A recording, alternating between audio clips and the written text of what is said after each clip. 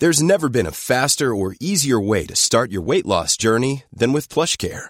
PlushCare accepts most insurance plans and gives you online access to board-certified physicians who can prescribe FDA-approved weight loss medications like Wegovy and Zepbound for those who qualify. Take charge of your health and speak with a board-certified physician about a weight loss plan that's right for you.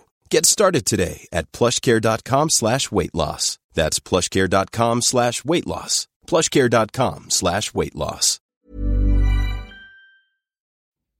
This episode is from Series 2 of Modern-ish Poets with Mark Ford and Seamus Perry. To listen to their first series and all other Close Readings series from the London Review of Books, sign up to our Close Readings subscription. Go to lrb.me/close readings or click on the link in the description. Welcome to Close Readings, the latest in a series of LRB podcasts about poets writing in the English language, drawing on the rich archive of essays and reviews and memoirs of poets that have appeared over the years in the London Review of Books. My name is Seamus Perry. I teach English literature at the University of Oxford, and I'm talking to Mark Ford, poet, critic, and Professor of English at University College London. And our subject today is the American poet Adrienne Rich. Rich died in 2012 and was born in May 1929. And I suppose, Mark, given the kind of poetry that she went on to write, we should begin by saying something about her family background, that dangerous place, the family home, as she called it. Yes, if you read the whole of Rich's oeuvre, both in poetry and prose, you get one of the most searching and perceptive and, in some ways, uneasy-making descriptions of the family home as a site of kind of trauma or unhappiness or patriarchal values which deform not only the daughter but also the wife. She's very interested in matrilineal relations as well as patrilineal relations.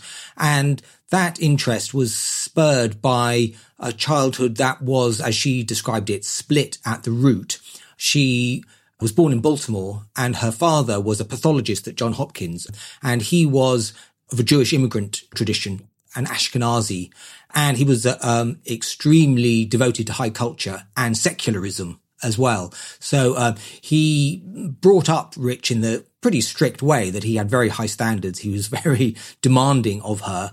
He was probably wished she wasn't a girl, while her mother was a Protestant from the South. Also very talented. She was a promising concert pianist. She gave up her career to bring up the two Rich daughters. And Rich discovered her Jewishness later in life and wrote about it. But growing up, she didn't think of herself as particularly Jewish, even though, she was growing up at the time of the Second World War and the Holocaust. So it was this sense of being split, I think, which was the sort of dominant feeling that a lot was expected of her.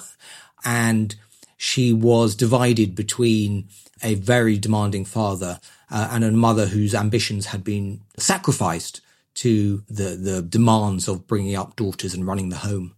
So the difficulty of her childhood was in a way that she was favoured, wasn't it? It was that her father regarded her as special and as part of this extraordinarily high-achieving cultural phenomenon, which was the Rich family, the Rich dynasty. It's comfortable, isn't it? It's sort of Episcopalian. She gets sent to Radcliffe College, which is a kind of a grand college for women at that stage associated with Harvard. She wins fellowships and prizes of all kinds. I mean, she absolutely lives up to her father's expectations, doesn't she? Well, yeah, in the historical context, we can think of her as one of those extremely high achievers that the 50s nurtured. Sylvia Plath is the obvious other example of somebody extremely driven, extremely ambitious. Plath obviously didn't have a father from a young age, but Rich described her own father as a control freak. He prowled and pounced over my school papers, she wrote, insisting I use grown-up sources. He criticised my poems for faulty technique, and he made her read mainly 19th century poetry. And this was for good and bad. It made her feel always like she was in some ways failing, but it instilled in her this tremendous love of, or an understanding of, an experience of poetic form. And what's most striking about her early poetry, that collected in A Change of World, which came out in 1951, is its formal perfection, really. It is formally extremely precise and deft and effective. So we should say something about that volume, shouldn't we, which comes into print 1951, so she's still in her early 20s, and it comes into print because it's won a prize. It's won a prize for being the annual volume in the Yale Younger Poets series, which at this stage is being judged each year by Auden. So, I mean, of all the accolades and distinctions that she receives, this is the biggest, really. Auden's selected her out of all the poetry of the year for this honour. The kind of praise that he gives to the volume in his preface, however, is oddly muted, isn't it? Well, that was characteristic of Auden's prefaces. I've read most of them, and they avoid talking about the poetry in the most ingenious of ways. And he had a great strike rate, though, we should say. Joan Murray, one of his earliest choices, I think is a terrific poet. John Ashbery, W.S. Merwin, Rich herself. So you can't fault his taste. But he disliked puffing these poets. But the terms in which he praised her are almost comically overturned by Rich's later career. He described her poems as neatly and modestly dressed. They speak quietly but do not mumble, respect their elders but are not cowed by them, and do not tell fibs. Very typical Auden word, that fibs, isn't it? So that these were poems that were operating within the new critical template. I think it's worth saying that they were elegant, witty, nicely constructed. They mainly rhymed. They're all in meter, and that they fulfilled the prescriptions of the new critical ideal poem, which was propagated by Cleanth Brooks's Understanding Poetry, and so on. And so Rich mastered the codes of 1950s poetry, I think you can say, in A Change of World. And she mastered is perhaps the wrong word, but she sort of developed them and used them to express her sophistication, her wit, her intelligence, her wide range of reading, her appreciation of Bach, things like that. These were all the kinds of boxes that you needed to tick if you were to be esteemed a valuable poet in the 50s. And these were all the things that she would rebel so spectacularly against. But looking at her career as a whole and looking back at her kind of grounding or apprenticeship in these early poems, you must say that the training she had stood her in good stead. She ended up her collected poems runs to well over 1,000 pages. Nearly all of the poems there are well done, even if they're extravagant in their political views or their denunciations of patriarchy. They're always eloquent, in my opinion. So this training that in the new critical mode actually served Rich well, though she would herself repudiate many of her early poems. Let's have an example of this early voice, shall we? Let's look at that poem called Aunt Jennifer's Tigers, which very nicely exemplifies what you're saying about her interest in form and pattern and the sort of craftsmanliness that the new critics approved of. Would you like to read it to us? Aunt Jennifer's tigers prance across a screen, bright topaz denizens of a world of green. They do not fear the men beneath the tree. They pace in sleek, chivalric certainty. Aunt Jennifer's fingers, fluttering through her wool, find even the ivory needle hard to pull. The massive weight of Uncle's wedding band sits heavily upon Aunt Jennifer's hand. When Aunt is dead, her terrified hands will lie, still ringed with ordeals she was mastered by. The tigers in the panel that she made will go on prancing, proud and unafraid. It's a lovely example, isn't it, of what Stephanie Burt calls in her contribution to the LRB about Rich, an elegant, if all too well-adjusted 1950s establishment style. And I think that's right. But it's quite good, isn't it, because it implies that even within this rather sort of muted earlier idiom, there's still a kind of suspicion of the possibility of something tigerish, something like a beast of prey stalking around in Rich's imagination. Yes, and I think it's very deft in the way in which it plays off the traditional womanly craftspersonship of embroidering a screen. and yet uses that. It's a poem about poetry in some ways. It's a poem about art. And although Aunt Jennifer is cowed by her husband and she's weighed down by all the forces of patriarchy, yet the screen which she creates is a quite assertive and powerful image of these tigers which go on prancing, proud and unafraid. And in a way, they can be seen in hindsight to anticipate in the way in which Rich herself would speak out against all the assumptions and conventions and institutions that mastered such as Aunt Jennifer. So in a way, it's a kind of mise en abîme of her whole career, which is why it's so well known and kind of popular and much anthologized. What I like about it, though, is the kind of pathos, the balance between the pathos of Aunt Jennifer's life and the deft, rather sophisticated wit with which she appeals to the reader. So the reader is supposed to pity Aunt Jennifer as well as not sort of exactly look down on her, but see that she is inhibited and rather timid and afraid. And I think to that extent, it's a poem that you can tie in with the persona and voice of Elizabeth Bishop, who's a poet whom Rich met a couple of times. It uses a Bishopian faux naivety as well to communicate the opposite to the faux naive, something sophisticated and intelligent, so that the reader it's not hard poetry, but one's also realizes that we are supposed to experience Aunt Jennifer and pity Aunt Jennifer without taking her too seriously, perhaps. Yeah, she's a sort of a psychological case study, almost. It's like a sort of thing you might get in an Auden poem, so perhaps that's part of the appeal for him. She's very good looking back on these early poems. One of the things she said, which I liked very much, was that the craftiness of it, the formalism, she said, was part of the strategy. Like asbestos gloves, it allowed me to handle materials I couldn't pick up barehanded. And I think that does capture, doesn't it, the way that a certain kind of repressiveness is the subject here, which will then explode into becoming a completely openly treated subject in her later manner. So that's her sensational debut. She marries in 1953, doesn't she? And the marriage is another complication to her sense of identity, and especially her sense of Jewishness. Yes, I mean, she married Alfred Conrad, who was born Alfred Cohen, and he came from a much more observant Jewish family and grew up in Brooklyn. And her secular Jewish father was so outraged that she'd married into a more orthodox religious family that he boycotted the wedding, and Rich was going against her family kind of wishes in going ahead with this marriage. Alfred Conrad was an economist, a left-wing economist at Harvard.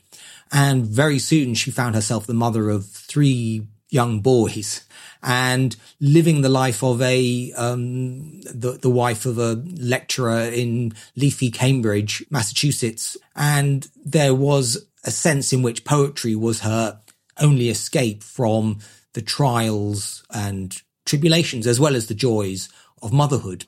And again, like Plath, we find that she's one of those gifted high achievers who, nevertheless, the 50s didn't say you're so gifted, you don't have to look after your kids and keep the home clean. The opposite. She had this notion of excellence, which is so demanding and so impossible to fulfill. But like Plath, she was picked out as a kind of, high achiever. So she won Guggenheim scholarships and she studied in England and then had a time in the Netherlands as well. So she did benefit from all the scholarships available for those who were seen as talented and gifted. And her poetry continued formal through the 50s. But about 1957, I think it is, she started dating her poems, which I think is an interesting move because it reflects the sense in which she thought of the poet as somehow part of history and that her poems could be read as a transcription of history. So rather than revolving in the timeless world of Aunt Jennifer's tigers on their screen, the idea that these poems were somehow involved in history and that their date stamping would somehow be revealing. I think that continues throughout her life. So she's moving away from the new critical concept of the poem as the timeless artifact into the notion of the poem as somehow engaging with the zeitgeist and the spirit of the times and somehow being a snapshot, to use one of her own phrases, of what's going on. Absolutely. And of course, what is going on by the time you get into the early 60s, at least, is civil rights. She reads James Baldwin, Fire Next Time, and Notes of a Native Son, and so on. So a whole zeitgeist, as you say, which is dominated by ideas of liberation, ideas of throwing off various kinds of enslavement and entering some kind of new emancipated world. And I suppose we could say that she seeks to emancipate her own poetic voice step by step in these first years of the 1960s, in tune with that wider political spirit. Yeah, the volume Snapshots of a Daughter-in-Law is the kind of crucial volume which you can see Rich becoming, to use a contemporary term I don't like, woke. In that volume in particular, you can see Rich moving beyond the elegance and the control of her early work and experimenting. And one of the key catalysts for this was the poetry of Robert Lowell. Her first volume shows very heavily its indebtedness to the dominant poets of the era, in particular Robert Frost, Wallace Stevens, W.H. Auden, Tate and Ransom as well, in its kind of elegant, formal properties. But Snapshots of a Daughter-in-Law the poem itself was written between 1958 and 1960. And the crucial catalyst was, I think, Robert Lowell's life studies, which showed how the personal could be political, and how using your own life or dramatizing your own dilemmas or traumas could also be a political act and a way of citing yourself in the living political world of the moment, rather than attempting to be a poet in the ivory tower. And the title poem is in a particularly interesting dialogue, it seems to me, with Robert Lowell's Skunk Hour. Maybe we could have a look at that. Yes, why don't you read out one of the sections that seems to you to speak particularly to that Lowell prototype? Snapshots of a Daughter-in-Law. 1. You, once a belle in Shreveport, with henna-coloured hair, skin like a peach bud, still have your dresses copied from that time, and play a Chopin prelude called by Courtauld. Delicious recollections float like perfume through the memory. Your mind now mouldering like wedding cake, heavy with useless experience, rich with suspicion, rumour, fantasy, crumbling to pieces under the knife edge of mere fact. In the prime of your life, nervy, glowering, your daughter wipes the teaspoons, grows another way. There's something Lowellian perhaps in that play between the domestic interior, but also an edge of something quite emotionally ferocious going on. Yes, and the Shreveport Belle is like the Nautilus Island hermit of Skunk Hour in being somehow symbolic of a etiolated, failed way of life. And the persona, the poetic persona, can only fulfill itself by looking another way, by turning away from that example and growing in a different direction. And I think the Belle in Shreveport is a version of her own mother, who was from the South. And Rich fairly bitterly attacked her later in some of her prose works for failing to reject her father's strict upbringing and for somehow failing to resist the patriarchal ideology which her father imposed upon them as a family. So the key, this poem shows how the first step is to diagnose the problem, which is not just the father, it's the mother as well, and to find a way of growing another way. And this daughter-in-law sort of flirts with self-harm. She lets the tap stream scald her arm. She lets a match burn to her thumbnail, or she holds her hand above the kettle's snout, right in the woolly steam. These kind of moments of domestic self-abuse are a kind of characteristic way of presenting 50s domesticity as kind of stifling, but also being introjected by the female persona, who then goes on to establish a lineage of female heroines from the past, starting with Baudelaire, going up to Simone de Beauvoir, who will be kind of iconic figures for her and will enable this release. And that search for a female genealogy is then carried through in Rich's work from 63 to the end of her life, that she is always locating herself in relation to these liberating female precursors. It is an interesting transition poem, I think, in a way, snapshots of a daughter-in-law, isn't it? Because it does have that great sort of psychologically insightful rawness about it that you're talking about, but it's also at the same time a very bookish kind of poem. It quotes, as we heard you reading out a moment ago, it quotes people talking about Chopin. There's allusions to Baudelaire. There's a tag from Horace a bit later on, a bit from Wollstonecraft. She quotes Diderot saying something a bit later on. So it's a kind of a curious mixture, isn't it, of a confrontation with raw experience that she's learnt from Lowell in some ways, but also there's still a kind of academic kind of feel to a certain aspect of this poem. Yes, and it's worth pointing out that Rich spent most of her life teaching in universities, that she was a beneficiary of the willingness of American universities to have poets on campus.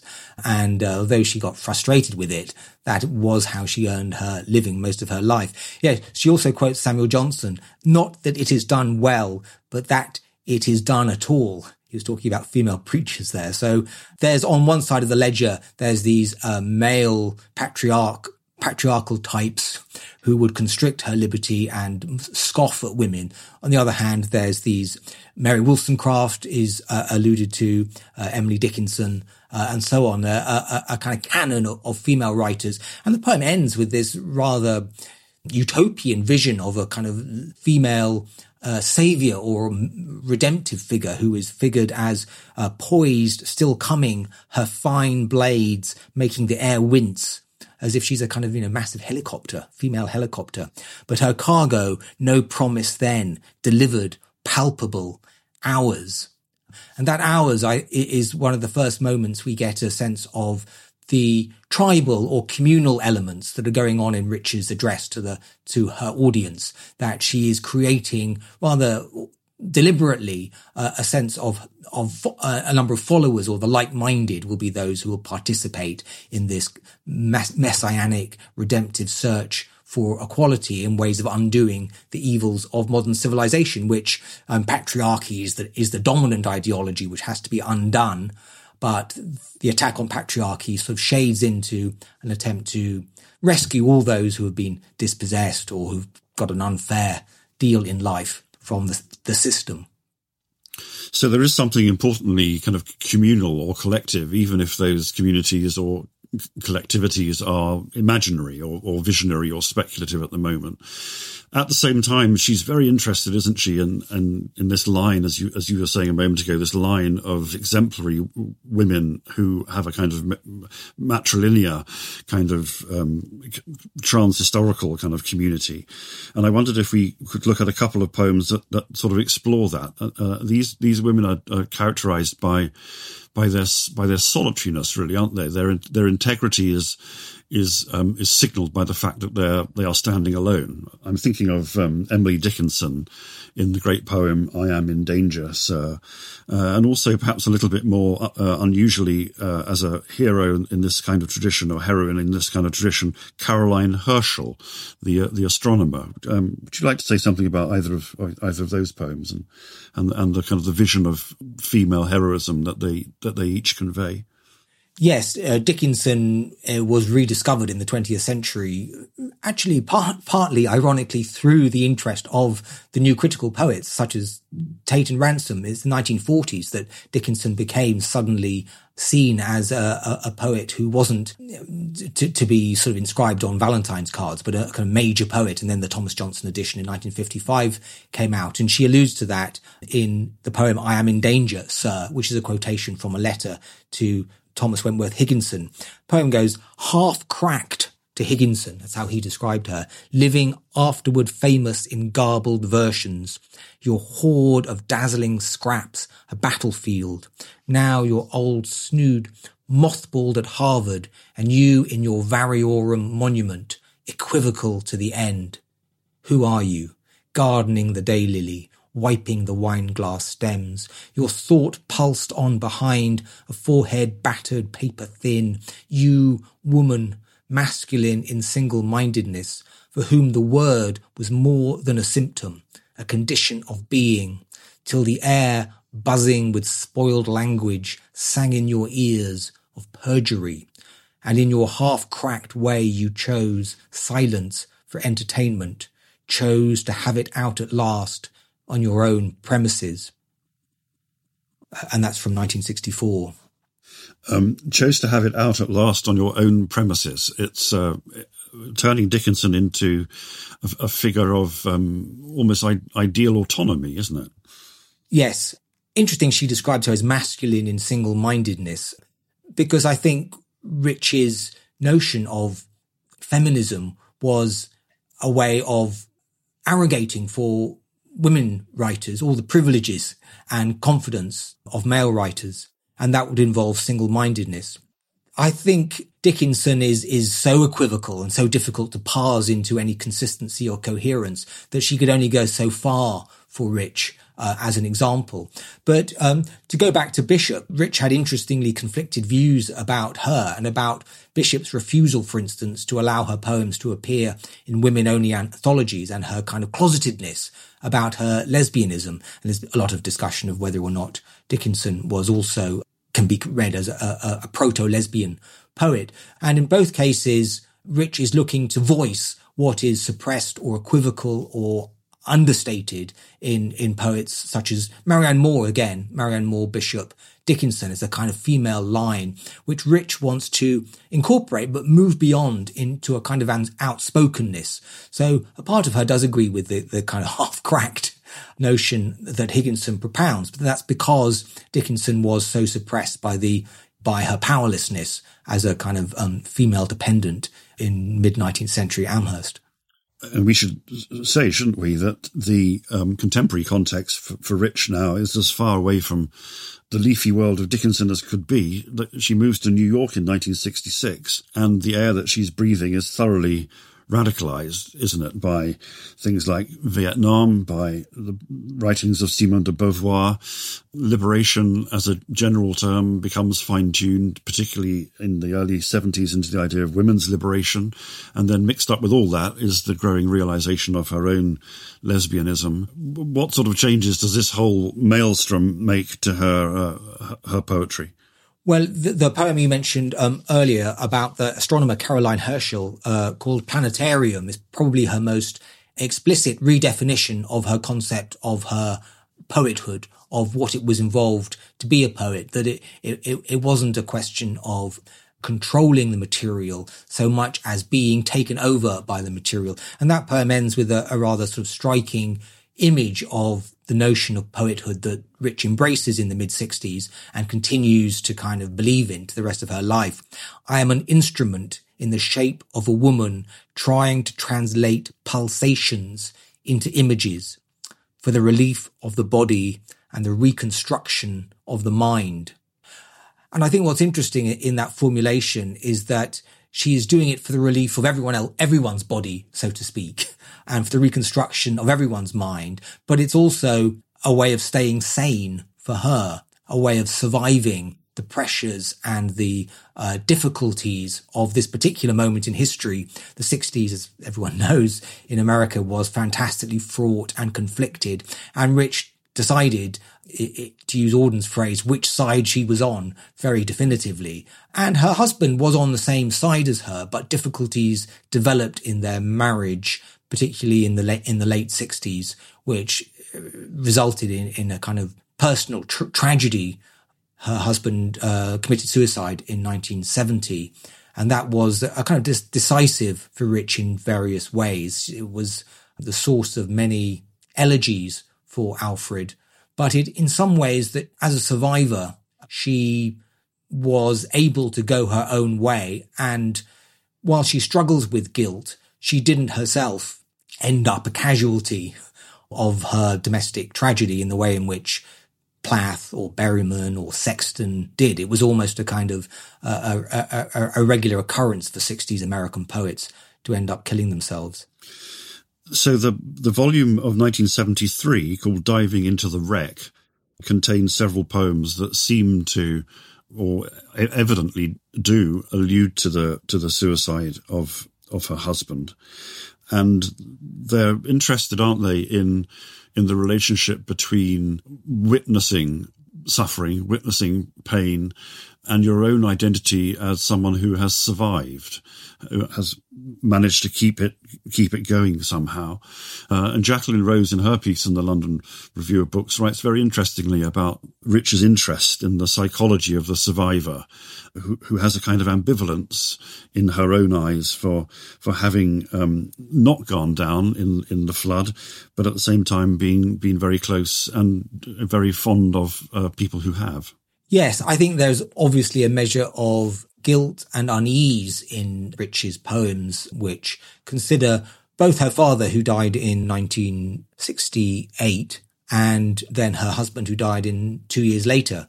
But what is perhaps most striking about her is her toughness, and her ebullience, that these poems about these people who have led to trauma in her life, the traumas are processed by the poems, and that, the poem From a Survivor, which is in Diving into the Wreck, is a good example. It reflects quite directly on the death of Alfred, but it also looks forward to a kind of new life, which she is going to seize with both hands. So I think there's a very delicate balance that she manages to draw in such poems between descriptions of the tragedy and a determination not to have her own life taken over by it. And in this one, it's quite interesting that she uses the poem From a Survivor, she uses the tactic of seeing them as somehow a product of the times. The pact that we made was the ordinary pact of men and women in those days. In the 50s, you didn't really think about these things that much. You just went with it. I don't know who we thought we were, that our personalities could resist the failures of the race. So the failure of their marriage becomes almost emblematic of the failure of the entire human race, or the difficulties it's experiencing in the late 60s. Lucky or unlucky, we didn't know the race had failures of that order and that we were going to share them. Like everybody else, we thought of ourselves as special. Your body is as vivid to me as it ever was, even more since my feeling for it is clearer. I know what it could do and could not do. It is no longer the body of a god or anything with power over my life. Next year it would have been 20 years, and you are wastefully dead, who might have made the leap we talked too late of making, which I live now, not as a leap, but a succession of brief, amazing movements, each one making possible the next. It's good it doesn't end with a full stop, isn't it? Well, at least in my text, there's no full stop at the end of the poem. So there's a great sort of sense of endlessly expanding possibility at the end of the poem, which is the spirit with which the poem ends, I guess. Yes, from the 70s on, Rich's poetry is very light on punctuation. It becomes this kind of open-ended text in which all sorts of things can kind of find their place. And like Aunt Jennifer's Tigers, though, it mixes kind of pity and pathos. You are wastefully dead, with against the sense of purposefulness that Aunt Jennifer's Tigers, we're pretty sure Rich is not going to end up spending her life embroidering screens, that she's going to move on from that. The poem is demonstrating her ability and willingness and desire to move on. And here again, we have this desire to move on. So I think if you put her against all the sort of 60s poets, the confessional poets, who Rich liked to keep a distance from, such as Lowell and Berryman and Sexton and Plath and so on, I think what is perhaps most striking is her ability to survive. And she was very, very scathing of Robert Lowell's use of Elizabeth Hardwicke's letters in the volume Dolphin. So, like Bishop, she was quite keen to be careful about the amount of personal information that her poems disclosed. But if you read poems such as From a Survivor, or the long one we might mention later, Sources, which is directly about her father and her husband, there is a deep desire to explore in poetry her experiences, her personal experiences, particularly in relation to the men in her life up until 1970. Like the Tigers, the rawness of the experience is very often kind of mitigated in some kind of imaginative way, isn't it, by being cast in terms of a metaphor. I'm thinking particularly of the great poem Diving into the Wreck, which it would be very easy to read in quite straight biographical terms as a coming to terms in some way with the suicide and the disastrous catastrophe of the end of that marriage. But it's cast in terms of someone going diving down to a wreck, isn't it? In this interesting extended metaphor, which again, although the tone of the poem is quite distinct from anything the new critics would like, nevertheless the conscious manipulation of a long metaphor over the poem is something that Clent Brooks or someone would have liked very much, I think. Don't you agree? Yes, there's a kind of allegorical strand in Rich's poetry from the beginning to the end that she makes use of allegory. And you can compare the persona of diving into the wreck to someone like the knight in Childe Roland to the Dark Tower Came, the Browning poem, that this is a kind of doomed quester approaching some kind of chaos or catastrophe on some kind of mad quest, but necessary quest that they have to undertake. And it also reveals the influence of Wallace Stevens, I think, who talked about not ideas about the thing, but the thing itself. And Rich's strategy for liberating women from patriarchal myths was this notion that we should get use of the rotted names, to use a Stevens phrase. And that is the first, a crucial step in the process of liberation. And diving into the wreck becomes this allegorical descent to the place of trauma, which involves getting rid of all the maps, all the previous ways of depicting or representing life in order to start again from a feminist perspective. So as well as being a poem about trauma and loss, it's a kind of centerpiece of second wave feminist thinking, and has meant a lot to many women over the years because of its relevance to that particular historical drive. I came to explore the wreck. The words are purposes, the words are maps. I came to see the damage that was done and the treasures that prevail. I stroked the beam of my lamp slowly along the flank of something more permanent than fish or weed, the thing I came for, the wreck, and not the story of the wreck, the thing itself, and not the myth. So that's the point you were picking up from Stephen. The idea of an absolutely kind of undiluted confrontation with the toughness of reality rather than the sorts of consolatory stories we tell ourselves about it, which might even include the consolatory stories of political progress that we tell ourselves about it.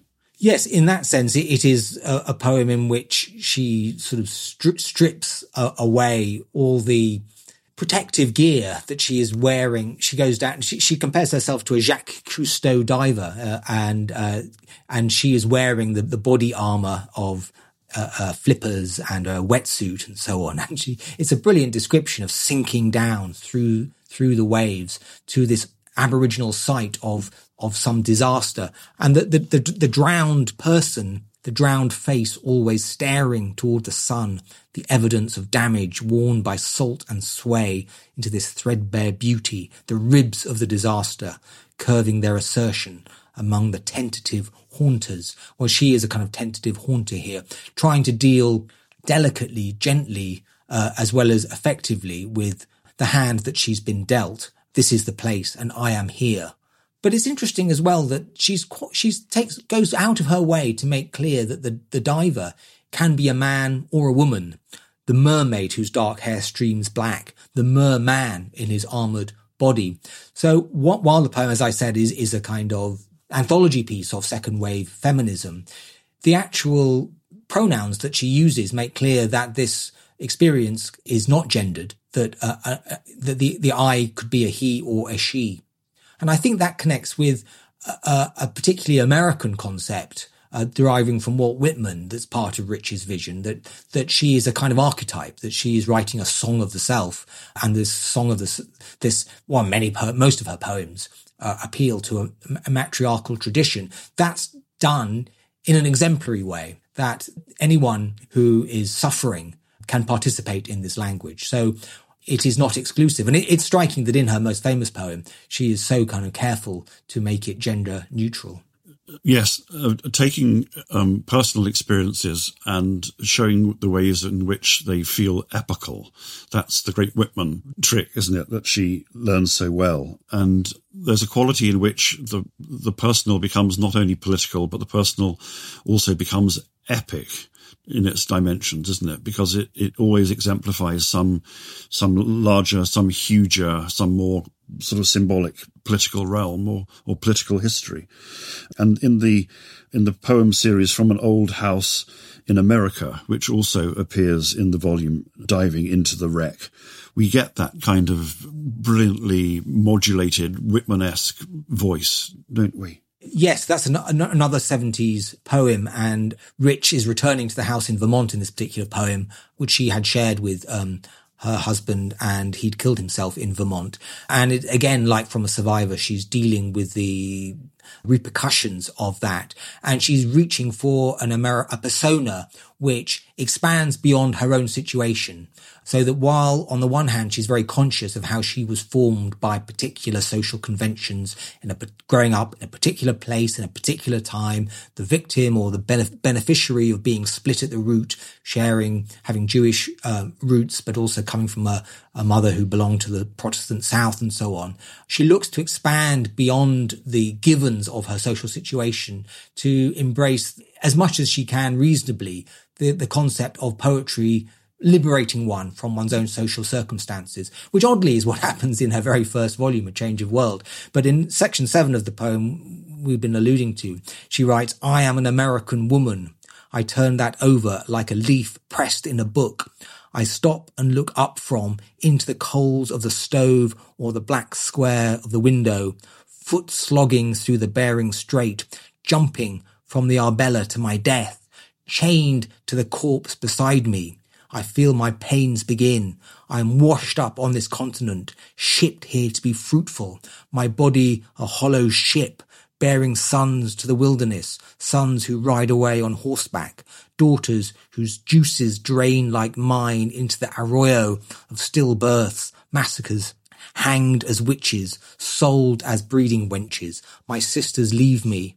So she thereby sort of incorporates all the terrible events of American history into her own persona. So she is kind of, and this is something, say, Langston Hughes did. She may have learnt it from Langston Hughes in his early poetry, in which he presents himself as the victim of the traditions of American slavery, that she is making use of this Whitmanian persona, which allows her to be a kind of register for all the terrible things that had happened, the Salem witch trials. Chained to the corpse beside me is actually a direct reference to the Middle Passage, in which Africans who'd been captured were chained to each other, and if one died, well, that corpse still stayed there for the duration of the journey. So it's a poetry that's trying to be as wide-angled and open-ended, and to do as much, I would say justice, that's the wrong word, to incorporate as much of the appalling aspects of American history as it can, without ever, I think, quite losing a utopian strand, which you get in much more obviously in Whitman, but a sense that these things will get better, that once her audience has been liberated from its mind-forged manacles, to use Blake's term, it will inevitably rebel against and reject the systems which have created so much disaster. And it's her faith in that sort of makes one, in a way, glad that she died before Donald Trump got into the White House, because that was the kind of would have disproved, in a way, perhaps more dramatically than anything else could, that belief, well, was on hold for the time being.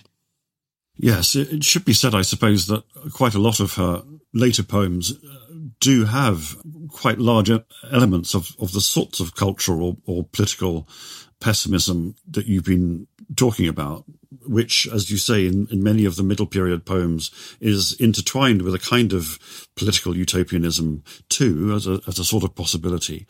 But the picture of America that emerges, for example, from section 7 of From an Old House in America that you've just been reading, is almost Whitman on its head, isn't it? Because this is America as a series of an endless series of avatars of injustice and unhappiness. Whereas Whitman comes along, and even when he sees things that are bad, they are somehow all wrapped up in a great narrative of celebratoriness.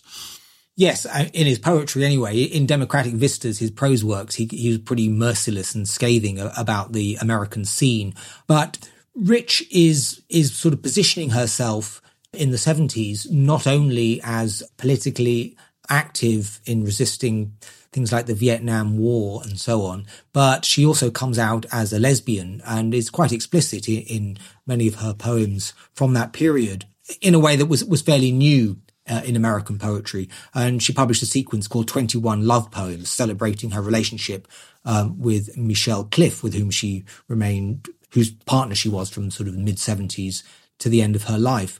And her explicitness on this is a kind of direct challenge to the idea of censorship or repression. So she's not only part of the kind of alternative life, but she's kind of a queer theorist, both in her prose and explicitly in her poetry, which is finding new ways of, is celebrating in explicit terms lesbian sex, pretty frankly, and pretty effectively, in my opinion. It's a difficult thing to do and effectively, but particularly some of the 21 love poems seem to me both brave and moving. And I think Rich's apprenticeship, again, serves her well when moving into this difficult terrain, which has not been explored much before.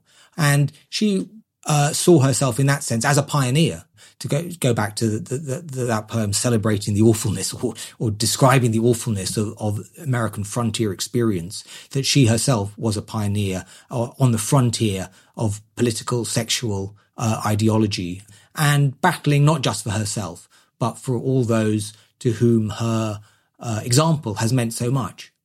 Yes, I love the section 13 of that series, which absolutely takes up that metaphor of pushing into new terrain as a way of figuring implicitly, at least, a different kind of politics, or a different kind of sexual politics, particularly, that is imaginable, even if it hasn't yet been realised.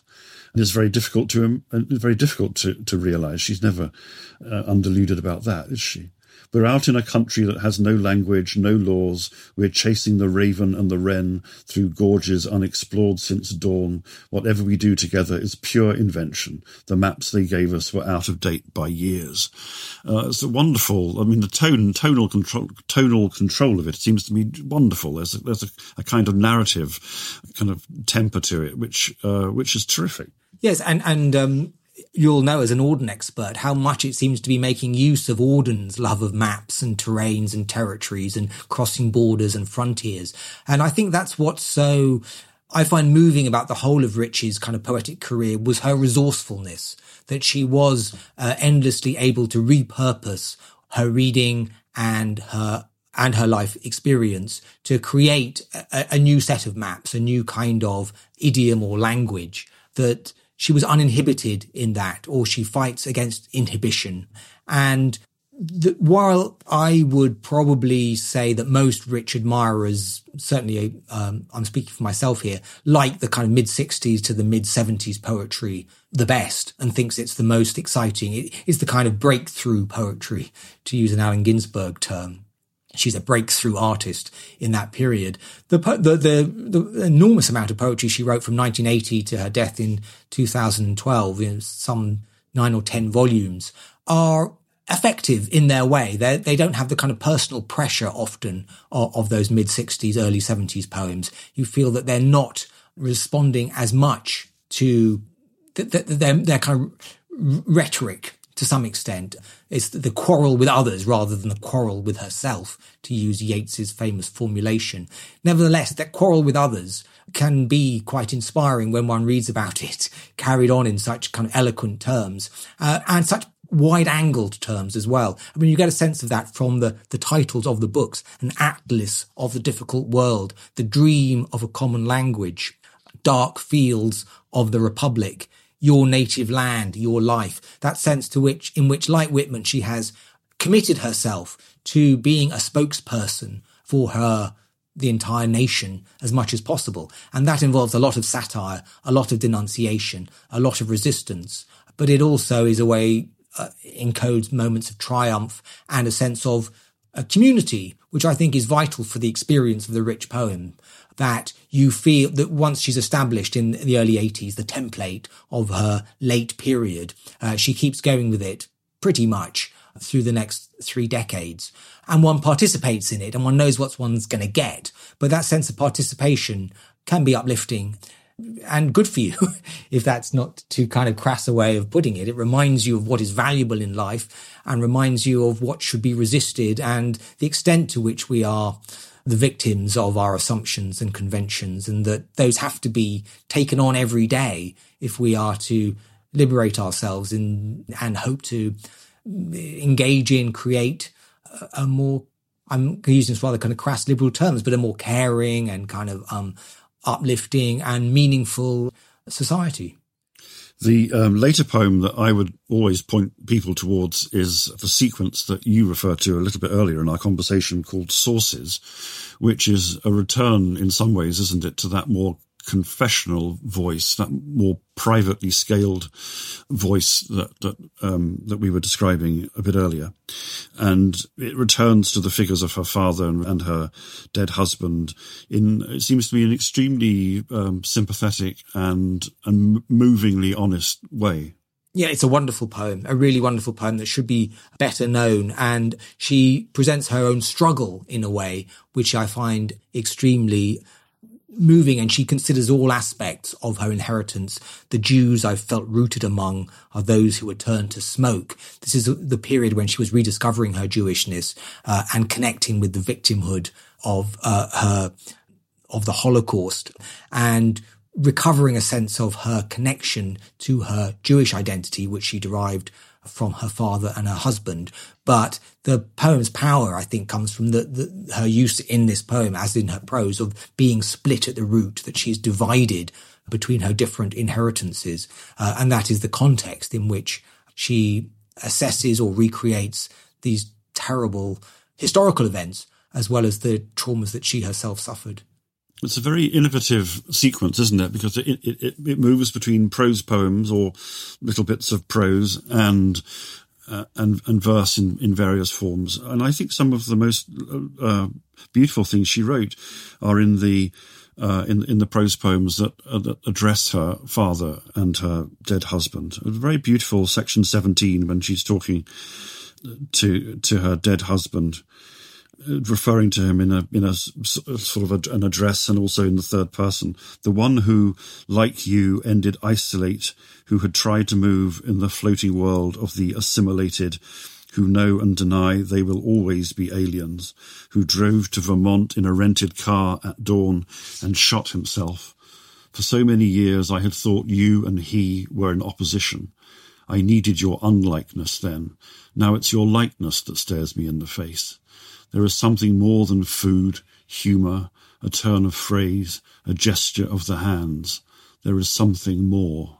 I think that's just, I mean, it's exquisitely done, isn't it? And the way that it's at once, it has a kind of objectivity of judgment, but also an extraordinary remembered intimacy of, personal acquaintance. I think it's just brilliantly done. Yes, and I think it has, the objectivity is what distances itself from some of the more extreme confessional poetry of the 1960s and the sense of measuredness. And I think this comes back to the ways in which Rich presents herself as a survivor in her poems. It's through that objectivity, through the kind of hard graft of surviving, that she's able to return to such events. And it is very beautifully put together. But it also ends with a kind of celebration of her own womanliness. So while she does deal with the two men who she writes about so often, she talks about, here I write the words in their fullness, powerful, womanly is the last word of it. So in that sense, it's like snapshots of a daughter-in-law. It ends with this vision of a kind of female redemptive figure. In this case, it's Rich herself. And you do feel that Sources, I think, is the most, yes, it's the poem from the later Rich, which I would most recommend to those who are unfamiliar with her oeuvre since the 1970s. Well, as you say, it's an enormous oeuvre which goes on for many hundreds of pages, and she was writing to the very end, wasn't she? And one of the last things that she ever wrote, I know, is a poem that you like, a poem called End Papers.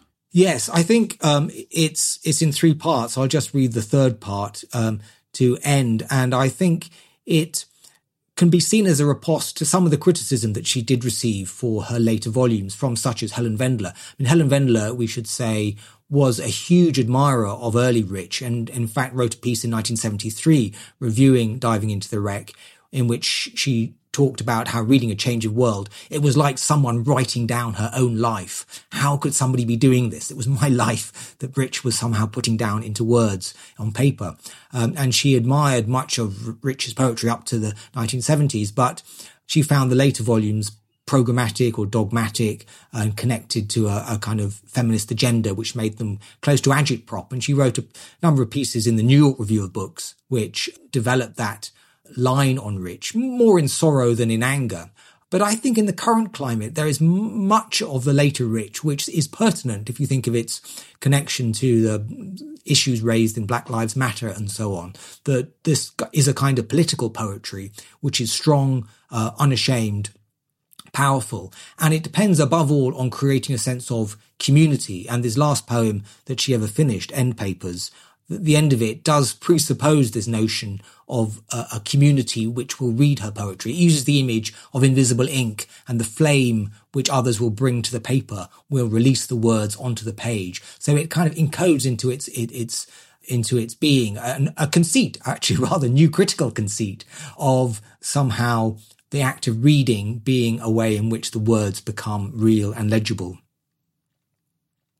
The signature to a life requires the search for a method, rejection of posturing, trust in the witnesses, a vial of invisible ink, a sheet of paper held steady after the end stroke, above a deciphering flame. 2011. This episode is from Series 2 of Modern-ish Poets with Mark Ford and Seamus Perry. To listen to their first series and all other close reading series from the London Review of Books, sign up to our close reading subscription. Go to lrb.me/close readings or click on the link in the description.